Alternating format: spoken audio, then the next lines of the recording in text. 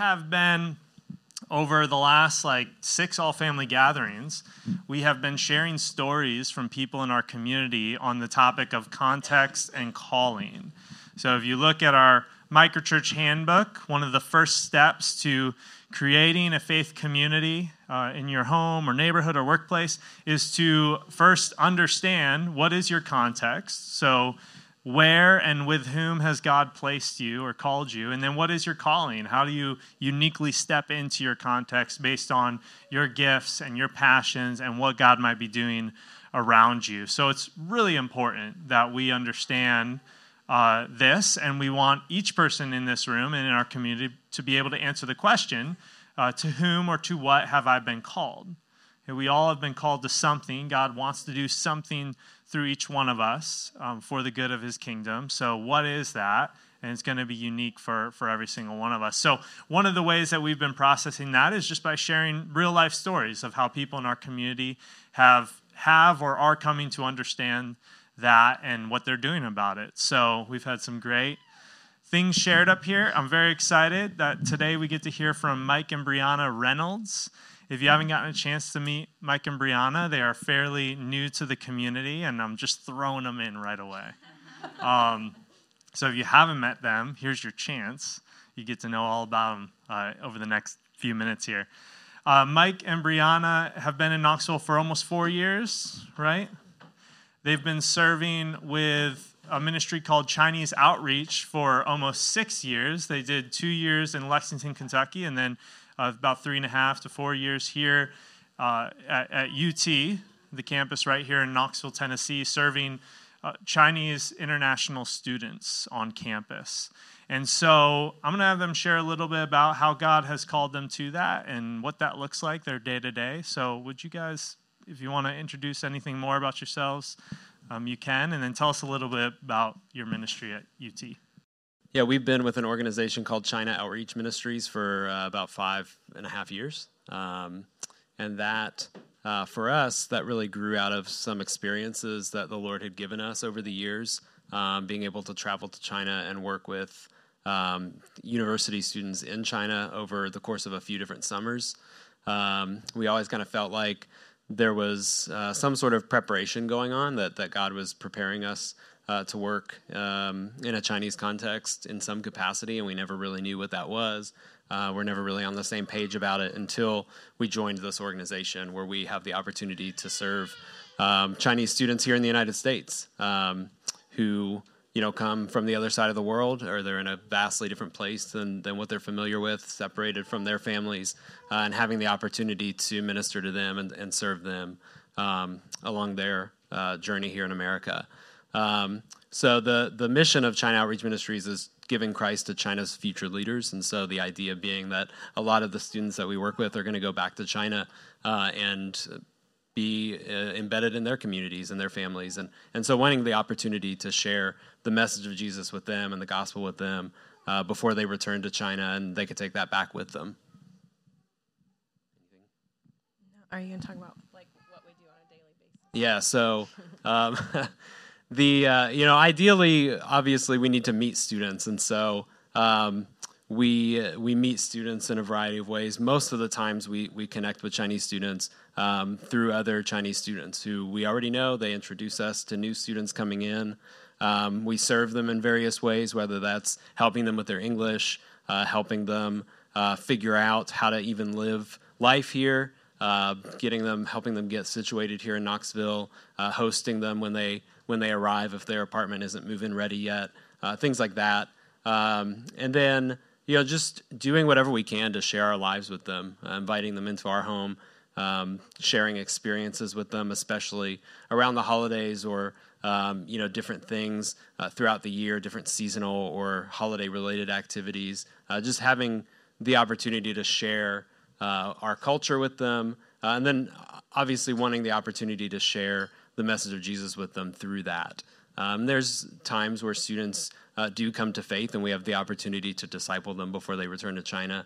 And so that's kind of the ideal progression with a student is going from meeting them for the first time to seeing their lives transformed by the gospel and seeing them return return home as reproducing disciples of Jesus. So you guys obviously are teaching a lot, sharing a lot of information. You have students coming in who may have never been to the United States, and it's a very big transition for them. What are some of the things that you all have learned? Because I know you've learned a lot in your work with these students as you've brought them into your life and really shaped your life around them and their journey. Yeah, for me, the number one thing that I've learned is just about hospitality. I'm not naturally a hospitable person. And so we've just, I think, experiences that we've had where, we thought that we were getting into this sort of organization, this sort of work with international students to serve them and to be hospitable to them, and then experiencing that in return and having this sort of reciprocal hospitality with students. And Brianna will share a story of that, an example of that we've experienced. We were moving down here at the end of February of 2020, and it was not great timing. But when we got to our apartment, we had some friends that already lived down here who were going to help us move in. And next thing you know, there were some Chinese kids carrying stuff into our apartment. And I had no idea where these kids came from. I thought maybe they were neighbors. And I was like, oh, that's cool. We already have Chinese neighbors. But it was a mutual friend of the people who were helping us. He had brought a Chinese family to come and help us move in. And it just totally flipped things upside down for me, because I came with this mentality of we're going to help these Chinese students move in and help them get settled and provide the things they need. And here they were, already serving us. And so to just see their hearts to also serve us, and this family, they were not believers at the time, and they are now, but it was just really humbling to experience that. Awesome, thanks for sharing that. What are some of the challenges that you all face? Because I know this isn't easy work, and it's slow and probably discouraging at times. So what are some of the challenges that you faced? Well, aside from moving in 2 weeks before the pandemic hit and trying to do Chinese ministry during the pandemic and all of that, obviously there were lots of challenges. But for me, it has been challenging the last couple of years, discerning my context in it all. When we first joined COM 5 years ago, we had one child at the time, and it was a bit easier for me to kind of have a vision of how I was going to be involved in the ministry and the things that I might be able to do. And then we moved and got pregnant with our second. And so we have a 6-year-old and a 3-year-old. And, pandemic happened. So we were at home all the time, and I was pregnant, and then obviously had a newborn, and life is just totally different when you're in that phase. And so I really kind of stepped back from my role with the Chinese students, and my role is much more at home with the kids now, and we're also homeschooling our oldest. And so, my struggle is, yes, my kids are my first context, and I want that to be my focus, but I feel like I then don't have the time to pour into the Chinese students. So it's a struggle for me to know how to balance that, and to, I have a lot of self-doubt of, I'm not really doing much with the Chinese students. I don't have time, to spend with them and to really have deep conversation with them, and if it's something where we're doing a family event with the kids, which is wonderful because the kids draw the Chinese students in, and it's a really good connection point. It's also, I'm constantly okay, I'm getting interrupted here and interrupted here. So the time for deep conversation there, is limited right now in this season of life. Okay. And then also, something I'm learning, and one of the challenges has been just the slow process of it all. And it talks about sowing and reaping in the Bible, and there's a lot of sowing on our part where we are sowing the seeds and, spending time with these students and building relationships, but they're here for such a short amount of time, maybe a year, maybe if we're lucky, 3 to 4 years, and then they're gone. They move to another college or they go back to China. And so, there's the sowing, but we never sometimes know what happens with that. And it's easy to feel discouraged of we may not be seeing the reaping. But at the same time, we've had experiences like when we've been in China where we've spent summers studying the Bible with, students, and we come away and a couple years later we reconnect and we find out that, there are other people that have been sowing into them, and then eventually they have become a follower of Jesus. And so we get to see later on. And so that's obviously an encouraging moment within the challenges. Yeah, and I'll add too, this kind of being our context, but it's also our full-time job. And so there's expectations that come along with that. And, just the way that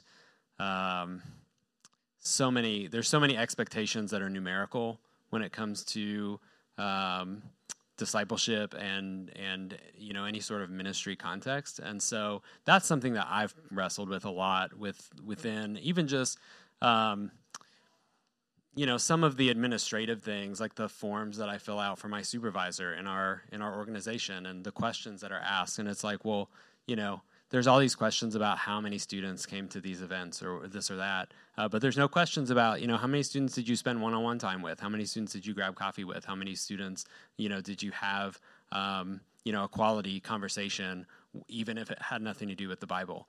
And so just balancing that as far as the way that we have come to see the slow process of things and just trusting in the Lord's timing, but then, month after month having to answer these numerical questions in an organizational setting has been a challenge. Thank you guys for sharing. What are some of the things that you hope to see God do in the coming months and years? Yeah, I think one of the biggest things is we really want to have the opportunity to connect students with more people. We've thankfully coming out of the pandemic and seeing more Chinese students return to the United States, we've had the opportunity, especially this year, this fall in particular, to meet several new students or visiting scholars. And we only have so much capacity between the two of us to really connect with these students. So we'd love to see, obviously, have the opportunity to meet even more students, but having the opportunity to connect them with other Christians throughout the Knoxville area, to other people who can pour into their lives, because we can only do that with so many students. And there's times where we will realize that months have passed and we haven't checked in on a student. We don't know if they're even still in Knoxville, because just meeting so many new students and only being able to to mentally balance so many of those relationships.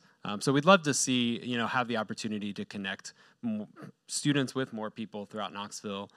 Something that's always been a vision of ours is as we see more and more students come to faith, to have some sort of group with them that models for them what a house church in China looks like, and incorporating things like Mandarin language worship and teaching. And so that's kind of always been at the top of my list as far as what I'd like to see.